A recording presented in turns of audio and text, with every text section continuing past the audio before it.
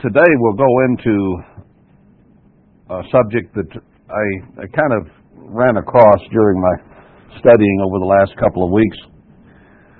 We've in the past we've talked about when blessings would return, and there's been quite a bit said about that in terms of, let's say, Joel, where he says that the former and latter rains will return in the first month, and quite a bit of emphasis in Haggai, where he says that from this day forward he would bless the church in particular on the 9th month and the 24th day.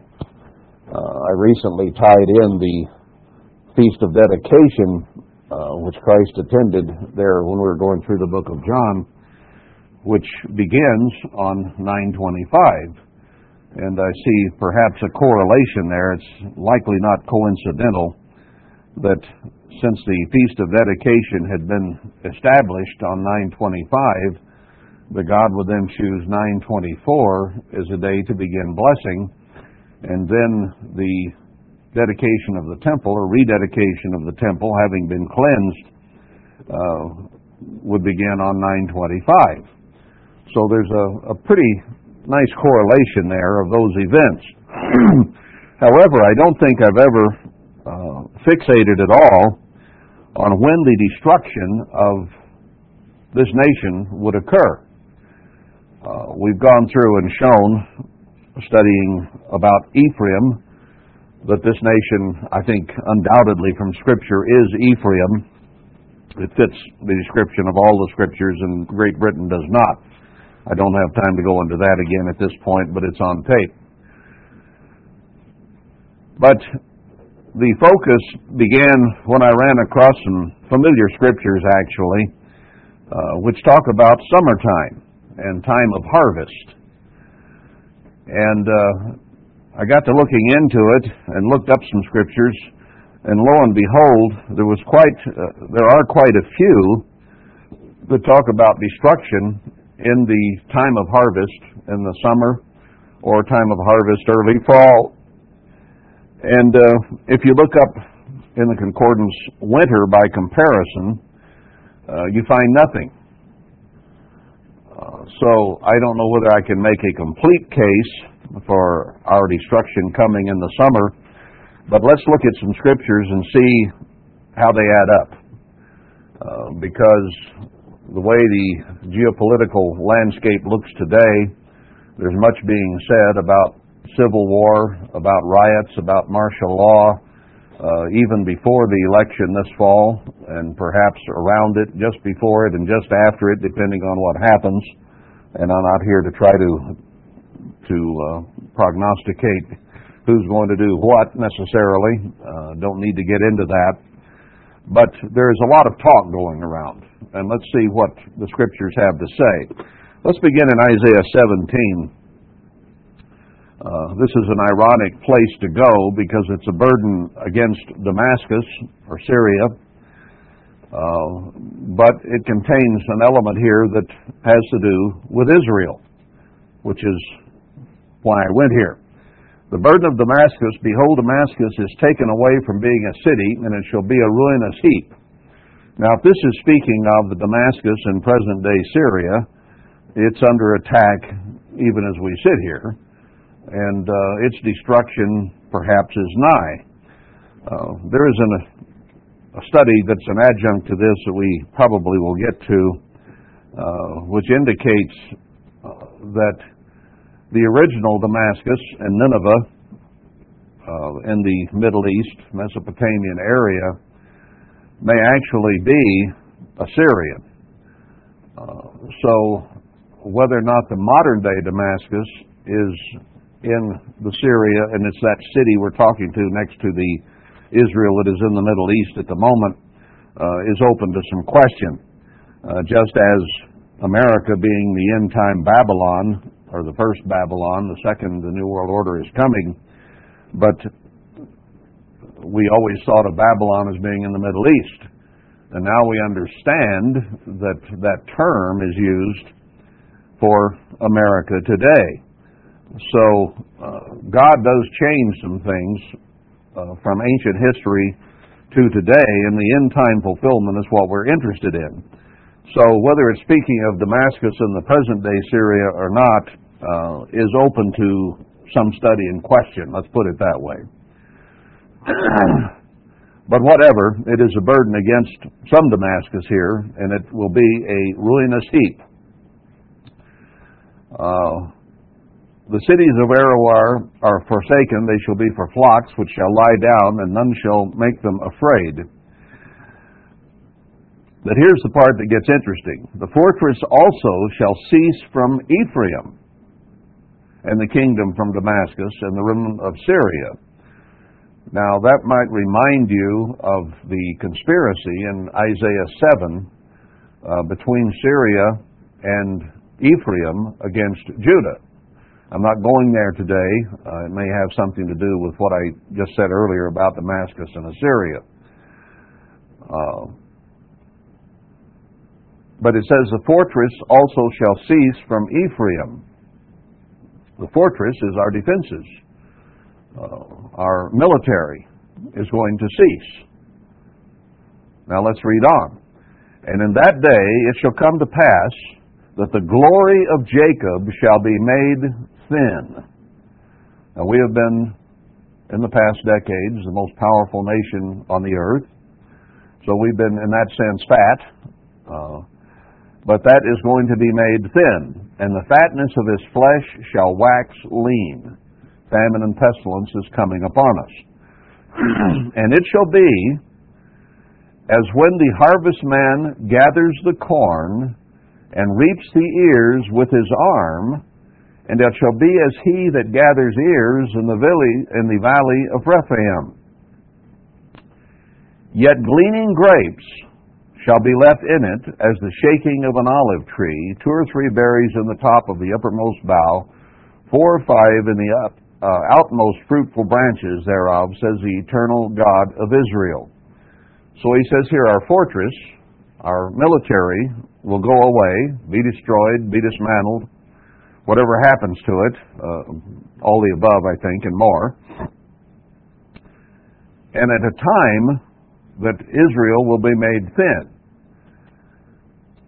Now, does it mean then that, and when he uses the agricultural analogy here, that it's simply a matter of we lose our fatness, our wealth, and become poor and skinny and starving to death?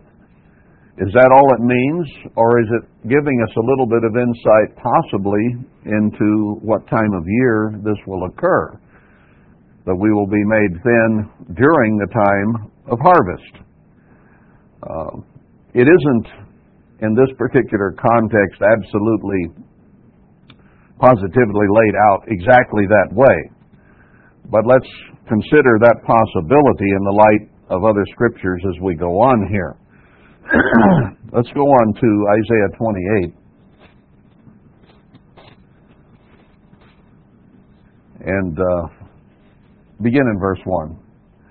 Now, this is directly to Ephraim. The other was about Damascus and included Ephraim in the context and gave what would happen to Jacob. And certainly the analogy of the harvest time or late summer was given there. Now let's see it here. Woe to the crown of pride, to the drunkards of Ephraim, whose glorious beauty is a fading flower. So the power, the might, the influence, the prestige will be like a flower drying up. Well, there's your first clue. When do the flowers dry up? In the fall. Which are on the head of the fat valleys of them that are overcome with wine. Now, behold, the Eternal has a mighty and strong one, which as a tempest of hail and a destroying storm, as a flood of mighty waters overflowing, shall cast down to the earth with the hand. So here he says, we'll dry up like a flower, and then a mighty and strong power will come against us and overflow us, and to be a destroying storm. So it talks about our destruction here. The crown of pride, the drunkards of Ephraim, shall be trodden under feet, walked all over. And the glorious beauty which is on the head of the fat valley shall be as a fading flower again, and as the hasty fruit before the summer, which when he that looks upon it sees, while it is yet in his hand, he eats it up. So here he's saying that it's like somebody gathering fruit, gathering a summer crop, if you will, or fall, and it's taken away out of his hand. So that analogy certainly fits with a late summer, early fall, harvest time, when the destruction will come. Talks about the fading flower twice, and the hasty fruit before the summer. Now, hasty fruit here, I think, would mean those things which ripen early. Apricots, for instance, are on a fruit tree, are one of the first that ripen in the early summer, and then apples and various other fruits later on in the summer or even into the fall. So you have those which are early, or they come hastily earlier in the year, and then those who come later in the summer or fall. I think apricots come, is it even in June? It's fairly early, I know, because we picked apricots around here before the peaches came on and before later on the apples and so on. So I would call it a hasty fruit, or the beginning of summer as opposed to the end or fall itself.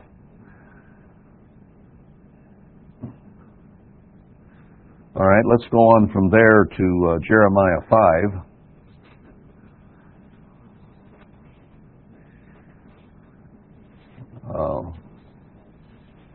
In here, let's pick it up,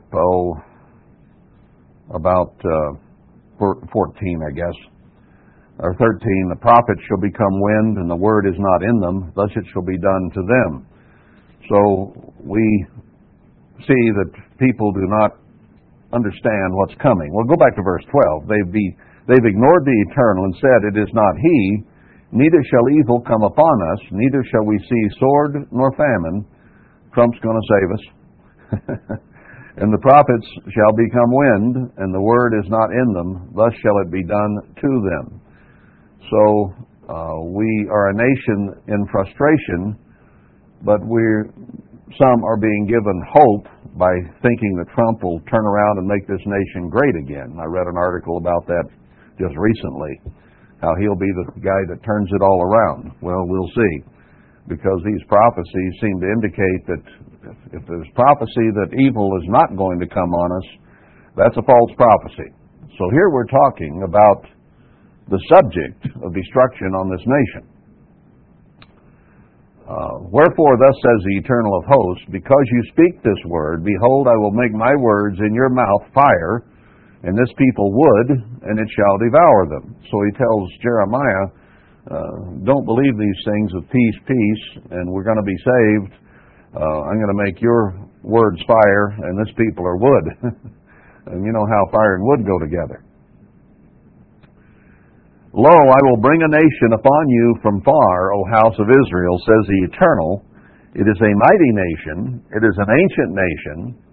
So it goes way back. It's nothing new that's been developed. A nation whose language you know not, neither understand what they say. Their quiver is an open sepulchre. They are all mighty men. So that shows there that it is a nation of great power that will lead in bringing the destruction upon us. If your quiver is an open sepulchre, that means that the arrows that are there, or the weapons of war, are going to be mighty and just open up to the grave. And they shall eat up your harvest, and your bread, which your sons and your daughters should eat. Now, is this giving us some indication of when this great nation with foreign languages coming on us? Eat up your harvest. Well, when can you eat up someone's harvest?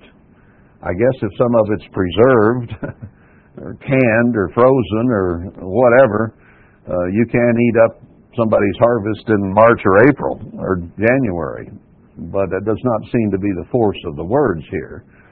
Eating up your harvest would seem to indicate eating it when the harvest is ripe.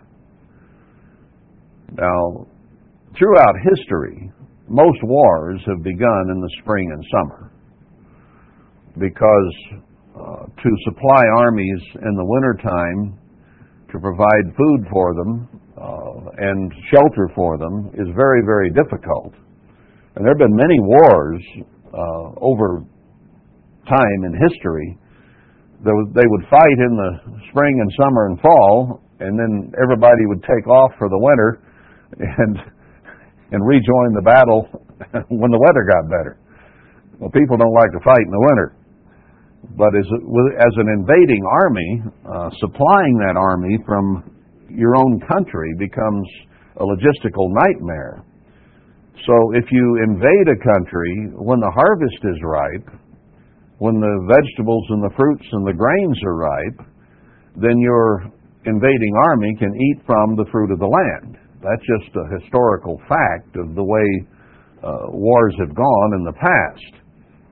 It's not so much anymore because of the mechanization that we have, but even in World War II, one of the main things that stopped the Germans in their invasion of the Soviet Union was cold weather and trying to, in mud and snow, keep the supply lines open. So summer generally has always been, and fall, wartime.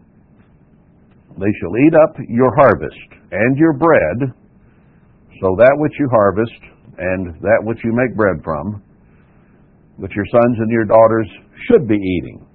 Now, if they're being conquered and killed, they won't be eating it, but the invaders will.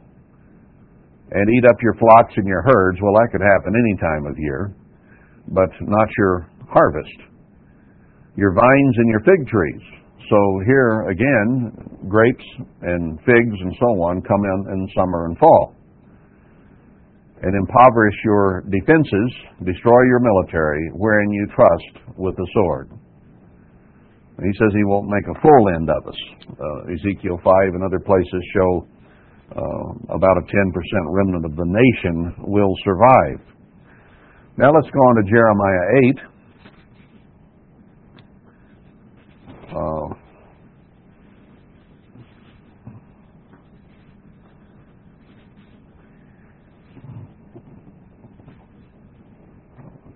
Here he says in verse 13, I will surely consume them, says the Eternal. There shall be no grapes on the vine, nor figs on the fig tree, and the leaf shall fade. So here God is talking about consuming the daughter of his people. Verse 11 says, they've healed the herd of the daughter of my people, people slightly saying, peace, peace, when there is no peace. Now what we just read in the previous passage was that they would say there's going to be no destruction. And here he's saying the same thing, that they'll say peace, peace, but there really is none. So he's really repeating what he said earlier. Or what, in chapter 5. Verse 12, were they ashamed when they had committed abomination? No, they were not at all ashamed, neither could they blush. Therefore shall they fall among them that fall. In the time of their visitation they shall be cast down. Now is he defining here to some degree when that will occur? I will consume them, says the Eternal. There shall be no grapes on the vine, nor figs on the fig tree, and the leaves shall fade. When do the leaves fade? Late summer, fall. The grapes and the fig tree produce in late summer. And the things that I have given them shall pass away from them. Why do we sit still? Assemble yourselves, and let us enter into the defenced cities, and let us be silent there.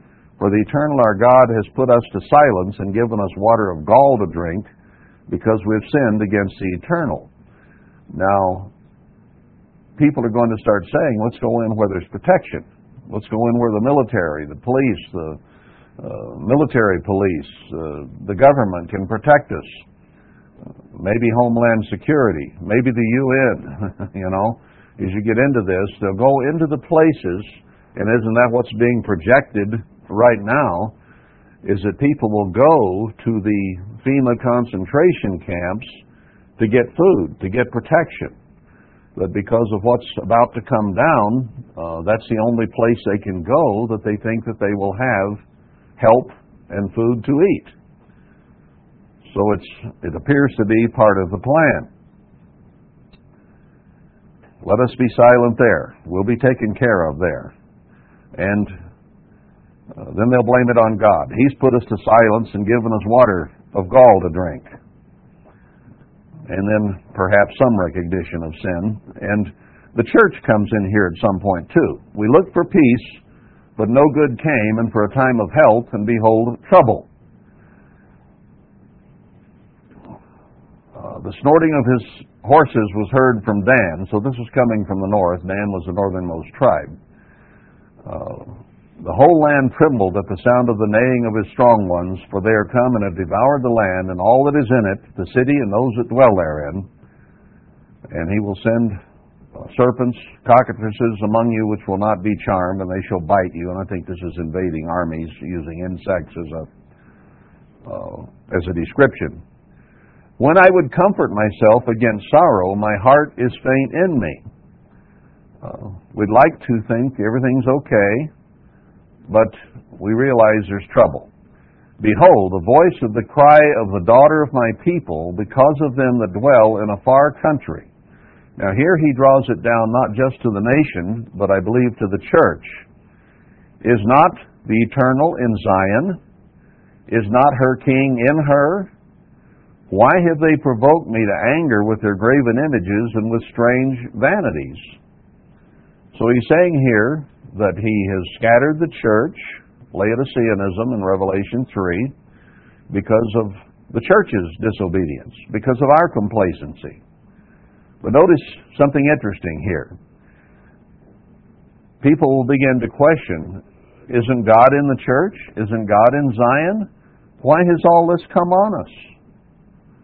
The harvest is past, the summer is ended, and we are not saved. So here we're talking about destruction coming, and people in the church saying, we've just been through the harvest, the summer has now come to an end. You know, that's the time when Feast of Trumpets, Feast of Tabernacles comes, and we are not saved. Now, is this indicating a time of year, the trouble will begin, and people will look around and say, why hasn't God taken us out of all this? Why are we still here?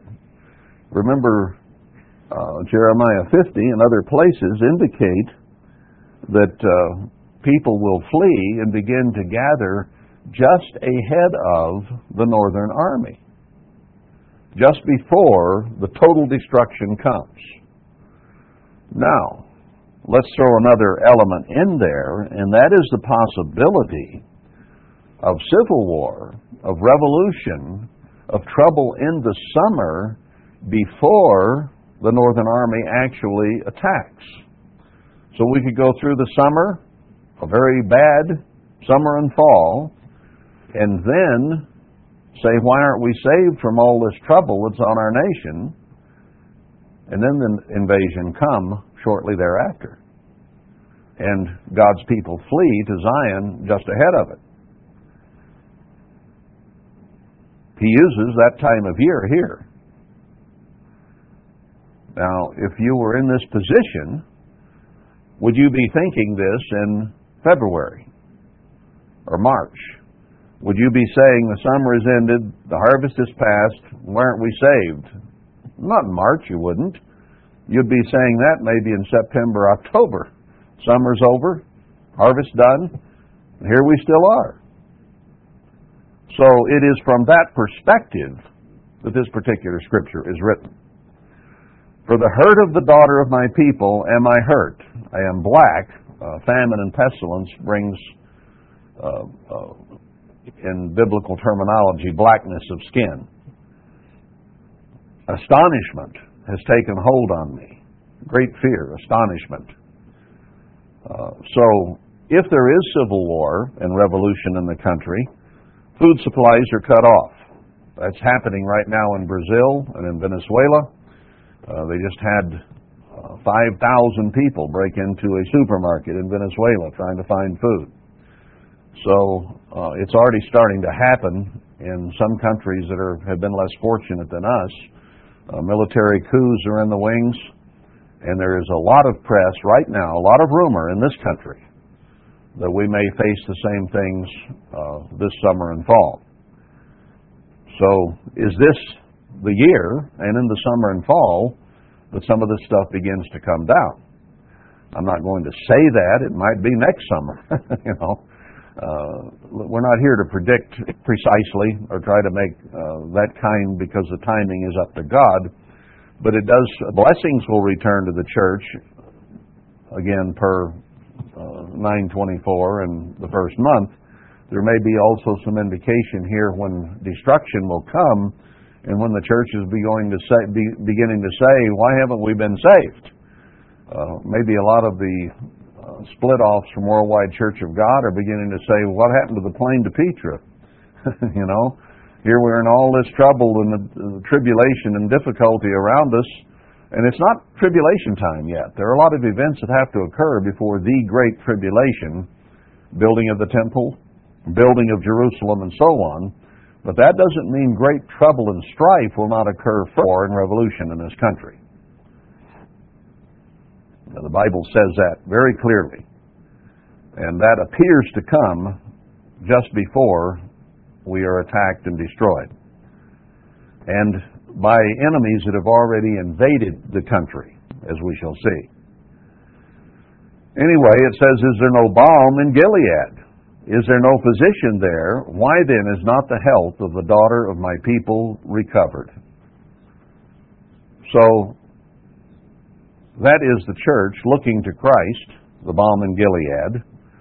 He is our physician, and He will not have saved when the harvest is done, the summer is ended, and we're still facing whatever it is that is coming down. And it's talking about destruction here.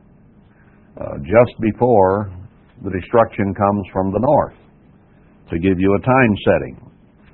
And it seems to be in the fall of the year. Let's go on then to Jeremiah 48. Getting toward the end of this. Now, bear in mind that the Bible is written essentially for the church. We've been over that many times. Herbert Armstrong even said it very clearly. The Bible is written for the end-time church, and you'll find all through these prophecies comments about the latter days. So here in Jeremiah 48, this begins with a prophecy against Moab. I won't go into it a great deal right now, but I do believe that the Mormon church is made up a great deal of Moabites and Ammonites, the two daughters of Lot who became pregnant by their father when they thought all men had died once Sodom and Gomorrah was destroyed. And you have more polygamy and more father-daughter stuff going on in the Mormon church than any group of people on earth that I know of, which is an abomination to God. But Moab and Ammon were relatives. I think Lot was the nephew of Abraham. And they had the contention here in the promised land between Abraham and Lot as to who would be where. So Abraham gave Lot first choice, and he took the land that he wanted, and Abraham took what was left. But that was done right here in this area. So would the Moabites and Ammonites return to this area? And they came out of Missouri and Illinois and settled here, and then expanded from there, and different other peoples have been involved. But the only place on earth named Moab is Moab, Utah. So I won't go into a great deal of that, but it does say that God's people there at the end of Isaiah 15, beginning of 16, that Moab and Ammon in the previous two chapters would be destroyed, and that which they have stored up would be used by God's people. Well, who are the people who have church doctrine to store up that you know of? The Mormons are the primary one that I know of on earth. It is part of their doctrine that they have 3 years of provisions set up for trouble and destruction that is to come. So they're the ones that are our neighbors around here. They're the ones that occupy Utah for the most part and govern it for that matter. And they are the ones with the doctrine of saving up their stores, and God says it will be used for God's people. So do we have Ammonites and Moabites around us now? I would say so. We have people of a polygamous nature, and we have people of a storage nature. So there are clues here and there. And this is a prophecy primarily starting out against Moab. Moab is destroyed, verse 4. They've trusted in their work and in their treasures, it says in verse 7. You shall also be taken. The Mormons have gathered up many, many treasures from Utah and southern Utah and around this area and have them in their vaults and their storage areas in Salt Lake. They even have a golden Moroni on top of their temple made of solid gold, apparently. People have tried to steal it. I think they've now replaced it with a facsimile and they've hidden the real gold. I'm not sure of that. But a very, very wealthy people. The Mormon Church is one of the wealthiest entities on earth. They are huge into corporations and business and so on. So when he makes this prophecy, I don't think it's talking about the country of Jordan next to Israel in the Middle East. I think he's talking about the Mormons of Utah. Verse 16, the calamity of Moab is near to come, and his affliction haste fast. Now, why would God use these particular nations, Ammon and Moab, Esau, Edom, if they did not have something to do with his church? Because again, the Bible is written with spiritual Israel first in mind, physical Israel second in mind. Verse 28, you that dwell in Moab, leave the cities, dwell in the rock, and be like the dove that makes her nest in the sides of the hole's mouth. There's one place here that talks about how they go into the mountains. I've talked with several Mormons over the years, and in detail with one in particular who is very staunch, who has his storage all up to date, and he's told me about places up in the mountains of Utah where they have made fortresses, places that they're going to gather the most spiritual of the Mormons, the ones who have taken care of themselves, the ones who have made storage, not the nominal or Laodicean type Mormons, if you will. The Jack Mormons is the term. I think Jack Mormon is kind of like Laodicean in the church. So they have prepared ahead of time to run into the mountains, just like the Scripture says. My eye doesn't fall on that one right now, but it says dwell in the rock, up in the rocks of the mountains. Well, I do see that one. Anyway, verse 31, therefore will I howl for Moab, and I will cry out for all Moab. My heart shall mourn for the men of Kirheres. O vine of Sibmah, I will weep for you with the weeping of Jazer. Thy plants are gone over the sea, they reach even to the sea of Jazer. The spoiler is fallen upon your summer fruits and upon your vintage. The spoiler, the destroyer, is come on summer fruits, and vintage is the harvesting of grapes. So again, you have here fall, late summer, and fall. Now, Daniel, other scriptures that I'm not going to go to today for sake of time, talk about the northern army overrunning Ammon and Moab and Esau or Edom, and apparently some of it at the same time that Ephraim and Israel is overrun. So if the Mormons be indeed a great part of Moab and Ammon, will they not be overrun at the same time as the rest of the nation? And will it be coming on the summer fruits and on the vintage? So even though this is a prophecy against Ammon and Moab, it may have to do with the destruction of Israel as well at the same time. And it gives a time of the year. That was the main point here.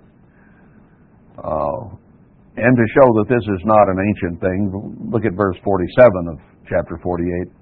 Yet will I turn around the captivity of Moab in the latter days, says the Eternal, and thus far is the judgment of Moab. Now, it hasn't all been written yet. It may depend on how they respond. But he says they're going to be destroyed, and apparently in the summer and fall. And this is a latter-day prophecy. Then you have the next chapter is against Ammon. So Moab and Ammon were those two daughters.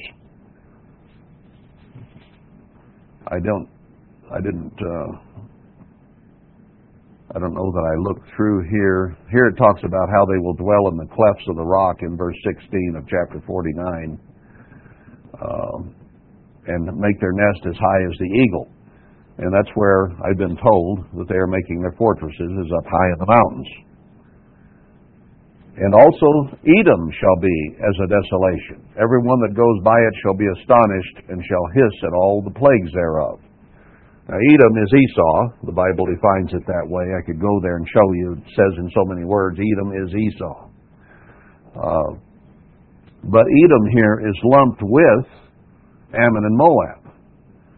And Esau now was the brother of Jacob, as you know. And we have petroglyphs right here in this area, several places that show a man grabbing another man's heel. And in my mind, that could only refer back to the story of Jacob and Esau.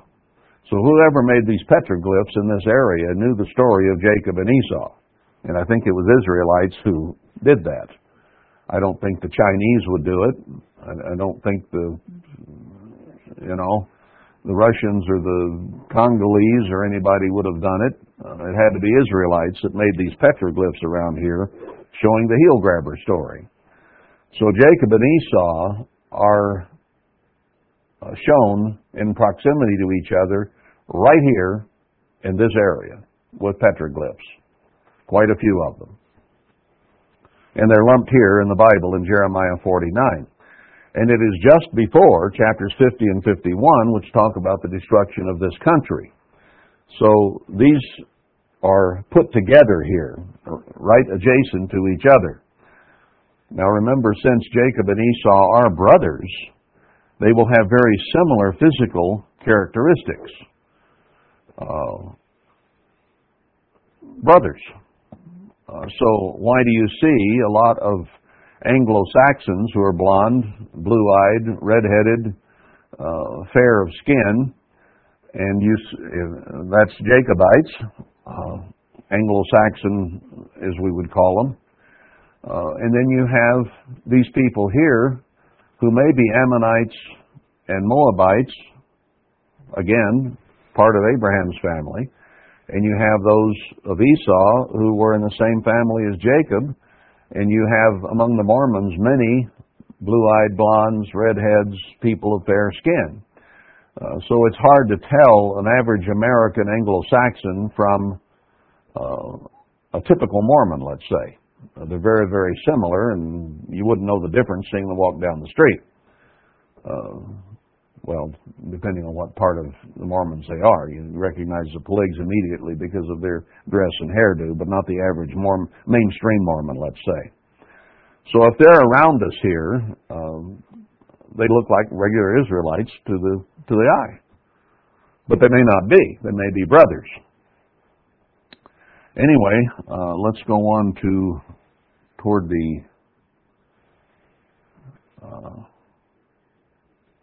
I already did 48. Let's go to chapter 50 of Jeremiah now. Now this chapter starts out about God speaking against Babylon and the Chaldeans and talks about how Babylon is going to be taken and broken in pieces, her idols confounded and so on, and that this destruction will come from the north.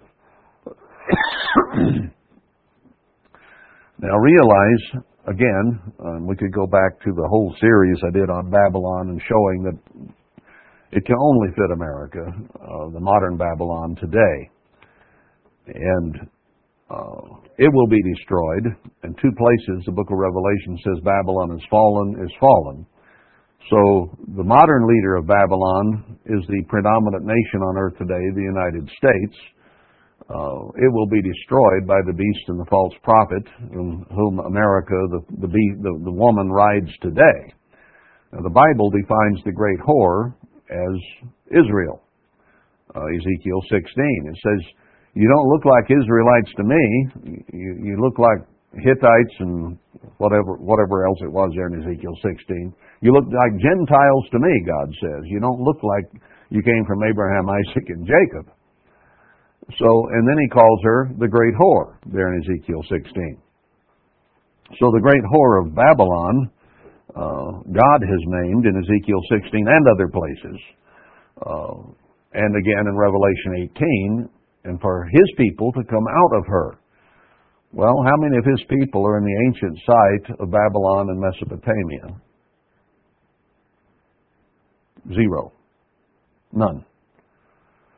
We've had very, very few Arabs of any stripe in the church. There have been a very, very few here and there, and certainly not a congregation over there at all, just like in the nation of Israel. There's never been a congregation, a worldwide church of God, or a spiritual Judah in that nation. That Jerusalem has never had a baptism that I know of, and certainly never a congregation. Well, where are God's people? Primarily, in the greatest number, in this nation. So when he talks about flee from her, this is the nation that we are in, where we flee from Babylon and go into the wilderness, as we know. So that's the setup here going into chapter 50. It says that this northern army will make her land desolate in verse 3.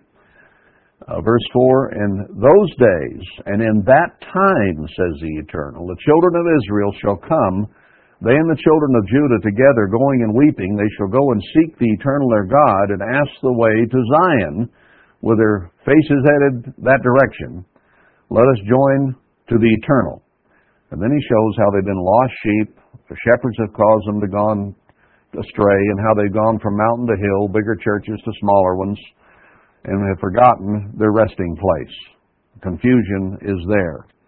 And then he says, verse 8, "We move out of the midst of Babylon and go forth out of the land of the Chaldeans," and so on, saying that he will raise a great army against. Isaiah 48 says the same thing. Flee out of the middle of Babylon, because destruction is coming on it. So that is the setting here. Does that tie in with what we read in Jeremiah about the summer's ended, the harvest is past, and we are not saved, and now it looks like the northern army is about to come down on us? How do we get to Zion? Now, meantime, God will have had to have begun to do some miracles of some kind, signs and wonders, to show people what is at Zion. He has to show his hand. There in Zechariah 3, Christ is the rock that the eyes of the seven churches look on. He's the one that does the miracles that cause people to know where to look, because they'll see 10%, a remnant of the church, Christ working in the area around Zion, right here in southwestern USA. All right, let's be moving on and get down to where I was headed. Verse 15, "Shout against her round about. She has given her hand. Her foundations are fallen, her walls are thrown down, for it is the vengeance of the Eternal." Well, let's analyze that a little bit now. Shout against the United States, who is the Babylon being described here. She has given her hand. She has made a deal of some kind behind the scenes and sold out the nation. Now, this would have to be within or by the leadership of the nation. The mechanic down here in the garage hasn't made a deal to sell out our nation. The only ones behind the scenes that can sell us out would be our leaders. She's given her hand, and that has resulted in then her foundations are fallen. Now, what is this nation founded on? It's founded on a Declaration of Independence and the Constitution. The Constitution of the United States has been declared the same as toilet paper by one of our recent presidents, and is being countermanded by executive orders and absolutely destroyed by both the executive and the judicial branches today. So the foundation is being torn down by our leaders so that we will be powerless, that we will not be a nation ruled by law anymore, but by the whim of those in charge. That's where we are. The foundations are broken down. Her walls are thrown down. What is a wall? In biblical prophecy, a wall is your defense. Unwalled villages could be attacked and destroyed, but walled villages had a better chance of withstanding an attack because there was a wall between them and their enemies, and they could throw things down off the wall and keep the enemy out, perhaps. What is happening in America today? Our military has been taken apart. We are now at a level of personnel that is pre-World War II. Our Army is being made smaller and smaller and smaller by the day, week, and month. So, it's like a wall around the city. They're taking off the top row of the wall, and then they take off the second wall. There's less and less defense there. At the same time, we have fired, I think the count now is approaching, 250 top-level generals and leaders in the military have been fired by the current administration just in the last 3 years. So those men who are against us giving our hand and selling us out to foreign powers are being gotten rid of just as fast as possible. So our defenses are being taken down and removed ahead of time.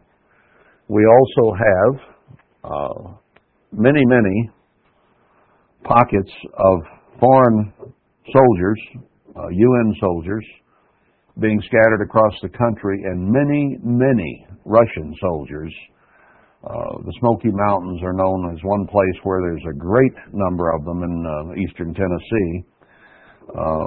I have children of my own. My kids, they're in their 40s, but they're still my kids,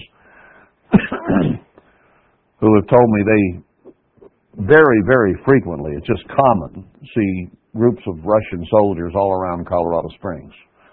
Sometimes they're speaking Russian. They're very clearly not American citizens, and they're all of military age. So I'm reading it on the internet, I'm seeing pictures of it, and I have people that I know very well who would know, who are seeing it with their very own eyes. So a deal has been struck, and we have foreign soldiers on our soil now. We have them amassed on the Canadian border about to come in, and we have Muslim cell pockets in Mexico just across from El Paso. All kinds of things are happening that show that because we've given our hand, made a deal with our enemies, our foundations are fallen and our walls are being thrown down. Now, this is being made primarily with the communists and with the Muslims. The Bible talks about the destruction being led by a nation from the north, but Psalm 83 and other places show that it'll be a great company of nations. A whole bunch of nations will join together to destroy America.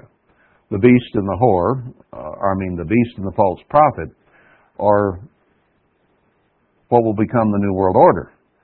And that is comprised of basically all the nations but they're going to be led by the Assyrian and be accompanied by their allies, the Chinese and the Indians and Muslims and everyone. Now, they won't get along with themselves altogether, iron and miry clay, but they will combine in the destruction of America first.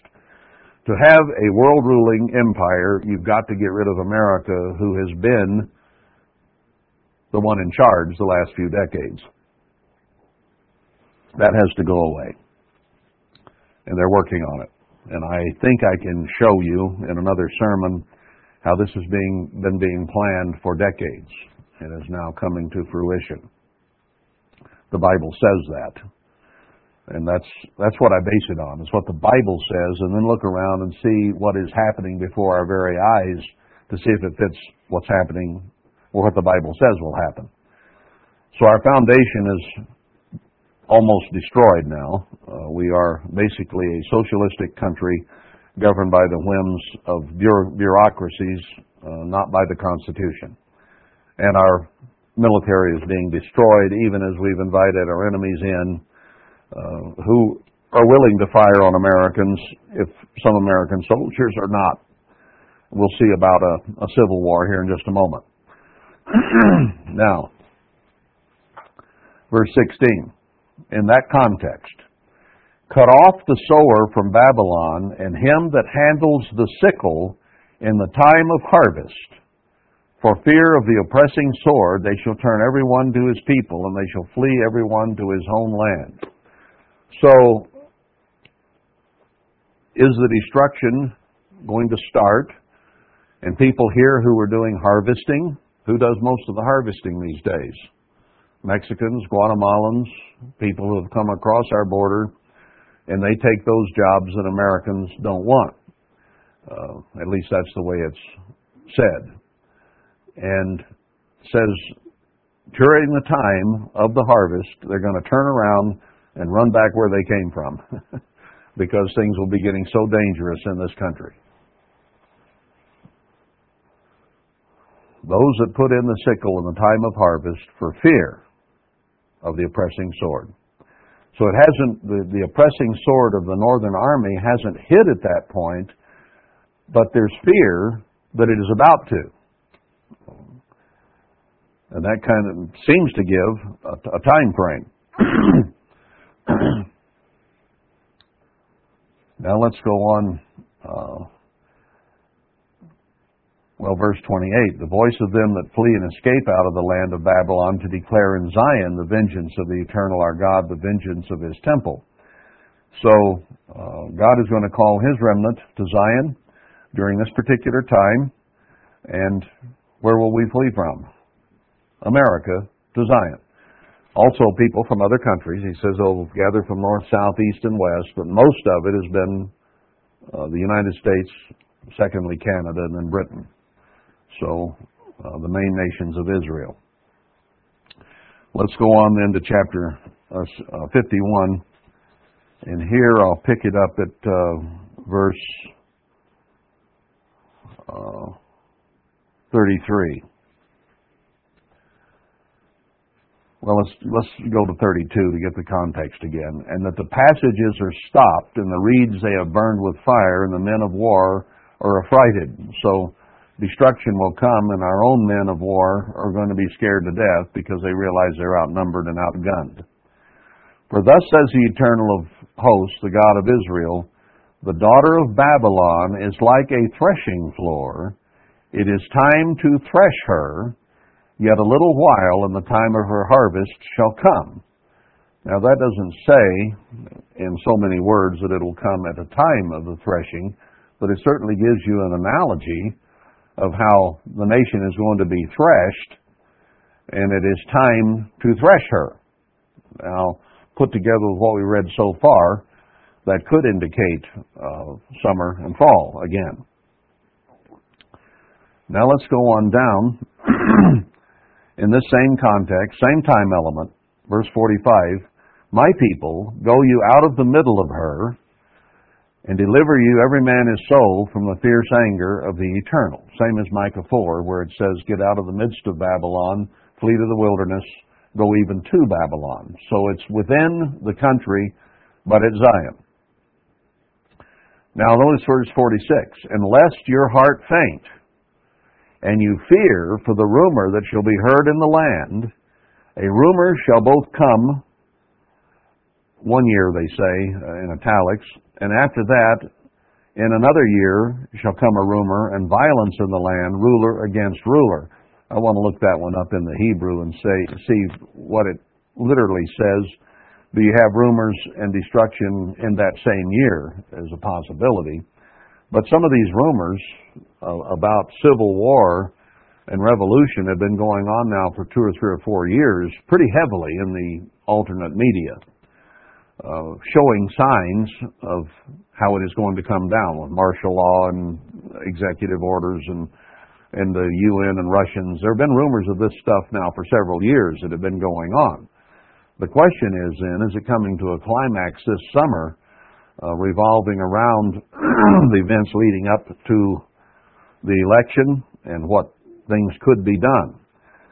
But it says, and violence in the land, ruler against ruler. So at the time that the Northern Army is threatening to come in, and people are fearing it, it says that within the nation there will be violence, ruler against ruler. There have been threats already this very year. And people in some pretty high places in Congress have even said that Donald Trump ought to be assassinated. There are actual quotes from at least one congressman that he should be assassinated. Now, is that rumors in the land and threats of violence, ruler against ruler? And now they're threatening that there will be riots, no matter which way nominations or election go, because people are being forced by a lot of these rumors into taking one side or the other. So when you have rulers standing against each other and making threats, then the people take sides, and then is when violence breaks out in the land. Are we coming up to that? A lot of signs could be indicating it, even this very summer. I'm not going to say it's going to be this summer, but you look at the handwriting on the wall, and a lot is going on that could lead to this summer. We shall see very soon, shall we not? But here, revolution, civil war, just before the Northern Army is indicated, and perhaps even in the time of threshing or of the harvest. And all the scriptures we've been reading up to this point seem to indicate that very possibility. Now let's see some very, very clear ones. Let's go to Amos 3. Here we get into the minor prophets, which are chapters of one book put together by God about the church and our nation here at the end time. Amos 3, this whole book talks about the armies coming against us and Edom being destroyed, and Damascus again, Tyre, Edom, Ammon. So Amos lumps them together just like we read there in Jeremiah 48, 49, and 50. And it may be these people around us. Moab here in chapter 2. And then Judah's transgressions in verse 4 of chapter 2. And then the transgressions of Israel in verse 6. So he lumps these Israel along with some of her cousins and brothers together here in destruction in the book of Amos. Now, let's go on down.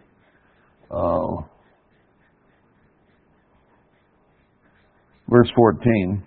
Well, let's see again who he's speaking to primarily here. Hear you in verse 13, and testify in the house of Jacob, says the eternal of God, the God of hosts. Now he's mentioned these satellite peoples that are dwelling, I think, among us and around us, particularly here in Utah. That in the day that I shall visit the transgressions of Israel upon him. I will also visit the altars of Bethel, and the horns of the altar shall be cut off and fall to the ground. Horn represents power, so the altar will be destroyed, or religion, or the church, and religion in our country. So what has happened in the destruction in the church, and the horns being destroyed, and the power of the church, is now coming on, shall we say, Christianity, or false Christianity. Those who claim to be Christians within our nation and throughout all Israel. We have laws being made that you can't quote the Bible or pray to Christ or to God, the Father, in our schools. But you can raise the Muslim flag and you can say prayers to Allah in our schools now. And you have Muslims being invited into Europe by the hundreds of thousands and into this country as fast as the present administration can get them here. And you have a White House that is inhabited by many, many Muslims. They're in very, very high positions in the current administration, and they all hate, above everything else, Christianity. All Christians must die. It's what the Koran says, and it's what they believe. And they behead Christians in the Middle East regularly now. And there was just a report yesterday of a body being found in a pickup truck in Texas with a head gone, been decapitated, and the body left in the pickup. Is it a setup to blame the Muslims, or was it a Muslim that did it? I don't know. That'll probably come out at some point. But in any case, Christianity is being destroyed. The horns of the altar, both in the true church, the spiritual Jews, and in Christianity as a whole. And I will smite the winter house with the summer house, and the houses of ivory shall perish, and the great houses shall have an end, says the Eternal. Isaiah 5 talks about how we'll build houses and not dwell in them. We'll be cast out of them. So all of our mansions that have been built by this financial boom lately are going to be taken away. But I think it's interesting the way he puts it here. I'll smite the winter house. A lot of Americans have two homes now. Snowbirds go from the Northeast down to Florida to their condo or whatever, or their trailer down in Florida. So you have a lot of people that are what we call snowbirds. Right here locally, you have a lot of northern Utahns and Idahoans, Mormons who come down to the St. George area in the winter and spend the winter down here, and they're the snowbirds of Utah. So he addresses both. But he says, I'll smite the winter house with the summer house. I find the way that's worded very interesting. That he's going to smite the summer house, but along with it, the winter house is going to go. So that indicates, I think, the way it's written, that the destruction might be to the summer house, but the winter house is included. So the season must be the time of the summer house. Now, maybe I'm reading more into there than is there, but in light of these other scriptures and one we're about to read, perhaps this makes sense. Let's go to Amos 8, and this one is about as clear as it gets. So we're all still talking about the destruction of Israel, a plumb line in the midst of my people back in verse 8 of chapter 7, and so on. So it's talking about Judah being destroyed and on. So let's go on to 8 in that context. Thus has the eternal God showed to me, this is Amos speaking, and behold, a basket of summer fruit, or a basket of summer. I don't think fruit is actually in the Hebrew, so it's a basket of summer, but probably fruit or harvest is implied here, whether it's actually in the context or not. Basket represents harvest. So I think fruit probably is, or fruit or harvest or produce, in other words, is meant here. A basket of summer. And he said, Amos, what do you see? So he showed him this basket of produce. What do you see? Well, duh. I said a basket of summer, or a basket of summer produce. Then said the Eternal to me, the end is come upon my people of Israel, I will not again pass by them anymore. I don't think there's a lot of question on this one. You don't have to read it in. Why did he show him a basket of summer fruit? Why didn't he show him a basket of snowballs? Or something of that nature. No, it was a basket of summer fruit. Fruit comes toward the end of the summer and into the fall. That which grows in the summer and is harvested at that time. So he showed him that as a vivid or very clear example of what he's talking about here. And he says, this summer basket, this produce, is a sign that the end is come, and I will not pass over it again. Now, why did he use that particular analogy? Because it would appear that destruction is going to come at that time of year. He would have used maybe a basket of barley if it had been springtime, the barley harvest, or whatever, or a time when the trees are faded if it were winter. But no, he says summer fruit. So I think that is a very clear scripture. It says, verse 3, the songs of the temple shall be howlings in that day, at the time of the summer fruit. There shall be many dead bodies in every place. They shall cast them forth with silence. The time again is mentioned in verse 5, saying, when will the new moon be gone, that we may sell corn, and the Sabbaths, that we may set forth wheat, making the ephah small and the shekel great, in other words, falsifying the balances. We've always thought this was probably referring to the Feast of Trumpets, the new moon, so they can sell corn and on the Sabbath wheat. Well, when do you sell your corn and wheat? When you harvest it in the fall. So there again in the context, it seems to indicate that particular time of the year when they're saying, when will the Sabbaths be done? And the harvest time is when we have the most Sabbaths. Trumpets, atonement, Feast of Tabernacles. And I've known in our own land farmers who had to leave their harvest right in the middle of the harvest to come to the Feast of Tabernacles. When are these Sabbaths going to get out of our way so we can get on with our harvest? And hastening some of them. I've heard them talk. Man, I'm working from daylight to midnight trying to get the harvest in before the feast. And the further north you go, the more that was prone to be the case. And even those reapers in this country now, you have people who have a great number of harvesting machinery, combines and so on. And they'll start in northern Texas and up through Oklahoma, Kansas, Nebraska, and on up into the Dakotas, just following the harvest, because the harvest comes earlier in the southern U.S. and ripens later in the north. So they just travel up the breadbasket from south to north, harvesting the crop as they go. So it does impact people, especially in the northern part of our breadbasket in the fall.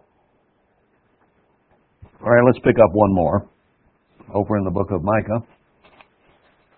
Again, Micah is talking about the destruction of Israel, the destruction of the church, and fleeing out of the midst of Babylon. Chapter 7, beginning in verse 1. Woe is me, for I am as when they have gathered the summer fruits, as the grape gleanings of the vintage. There is no cluster to eat. My soul desired the first ripe fruit. The good man is perished out of the earth, and there is none upright among men. They all lie in wait for blood. They hunt every man his brother with a net. It talks about the day of the watchman, and your visitation comes into verse 4. Now shall be their perplexity. Don't trust anybody, because when civil war and revolution break out, you can't trust anybody. You don't know who's on which side of what. Even in our own civil war, you had people in their own families. Some were for the south, some were for the north. And you had brothers and cousins fighting one another and killing one another in our civil war. So the same thing he's talking about is going to happen right here. Now, here again, is he referring to a particular time of year this is going to break out? He says, woe is me. I'm here to have fruits from the summer and from the harvest, and there's nothing to eat. My soul desired the first ripe fruit. But it's gone. It's destroyed. The invading army is coming. And I think in this particular case, maybe the Civil War and Revolution has caused this destruction to come even ahead of the invasion of the Northern Army. In other words, it's all part of the deal. We've been sold out by our leaders. We've shaken our hand and made a deal behind the scenes to weaken and destroy the country as much as we can from within, maybe to cause a false flag or an election, something coming up to set it off, an EMP attack, you name it, to cause the violence in the land, ruler against ruler and person against person, as Amos 7 says. And it may be at a time when we're expecting fruit and vegetables and summer produce, and it doesn't come. In which case, the people of God would begin to say, we need to get to Zion. Let's go. Now not only have we got civil war and revolution in our country, now we're hearing that we're going to be invaded by the Northern Army and all these people that are arrayed against us, because they're going to begin to beat their battle drums louder and louder. And don't we see that beginning to happen with Russian jets buzzing American boats and buzzing American planes and saying they'll destroy us if we come into the South China Sea now anymore. And there's all kinds of war talk ratcheting up right now even. And people are becoming concerned. And at the same time, we're talking about civil war and revolution in our own country. Now, is God telling us here that this may come late summer, fall, possibly even of this year, because there's a lot of handwriting on the wall? Now, you could make a case that, well, this is a year when this talk starts, and it may be another year before it actually all hits. I don't know. But all I'm doing is trying to show you what God says is coming, and we see certainly early signs. Here we are, late spring, not quite summer. We'll be another month, a little over a month before summer actually starts. We're already seeing a lot of rhetoric and a lot of worry and a lot of fretting and a lot of possibilities that seem to be there concerning even yet this summer and fall. So I think, without making any specific prophecies, we need to be very, very aware of what's going on around us and be aware of our situation with God and where we need to be spiritually, because it's at the door. And whether, when the door gets pushed open is a matter of time, and it could be this year yet, or it could be another year away. I don't know. I won't try to call that. But let's be very aware, and I thought it was interesting to go through a study on the destruction and the number of scriptures that are involved in talking about summer and fall, as opposed to looking up winter in the concordance, and there's nothing. But all the analogies are about the months that are ahead of us right now. So, yeah, we can talk a lot about the times when God says He'll bless us, first month, 9th month, 24th day, whatever. But then sometimes maybe we need to look at the other side and see when destruction is decreed. And from these scriptures, I get the picture of summer, fall, and I don't get indication of any other part of year in any other scriptures.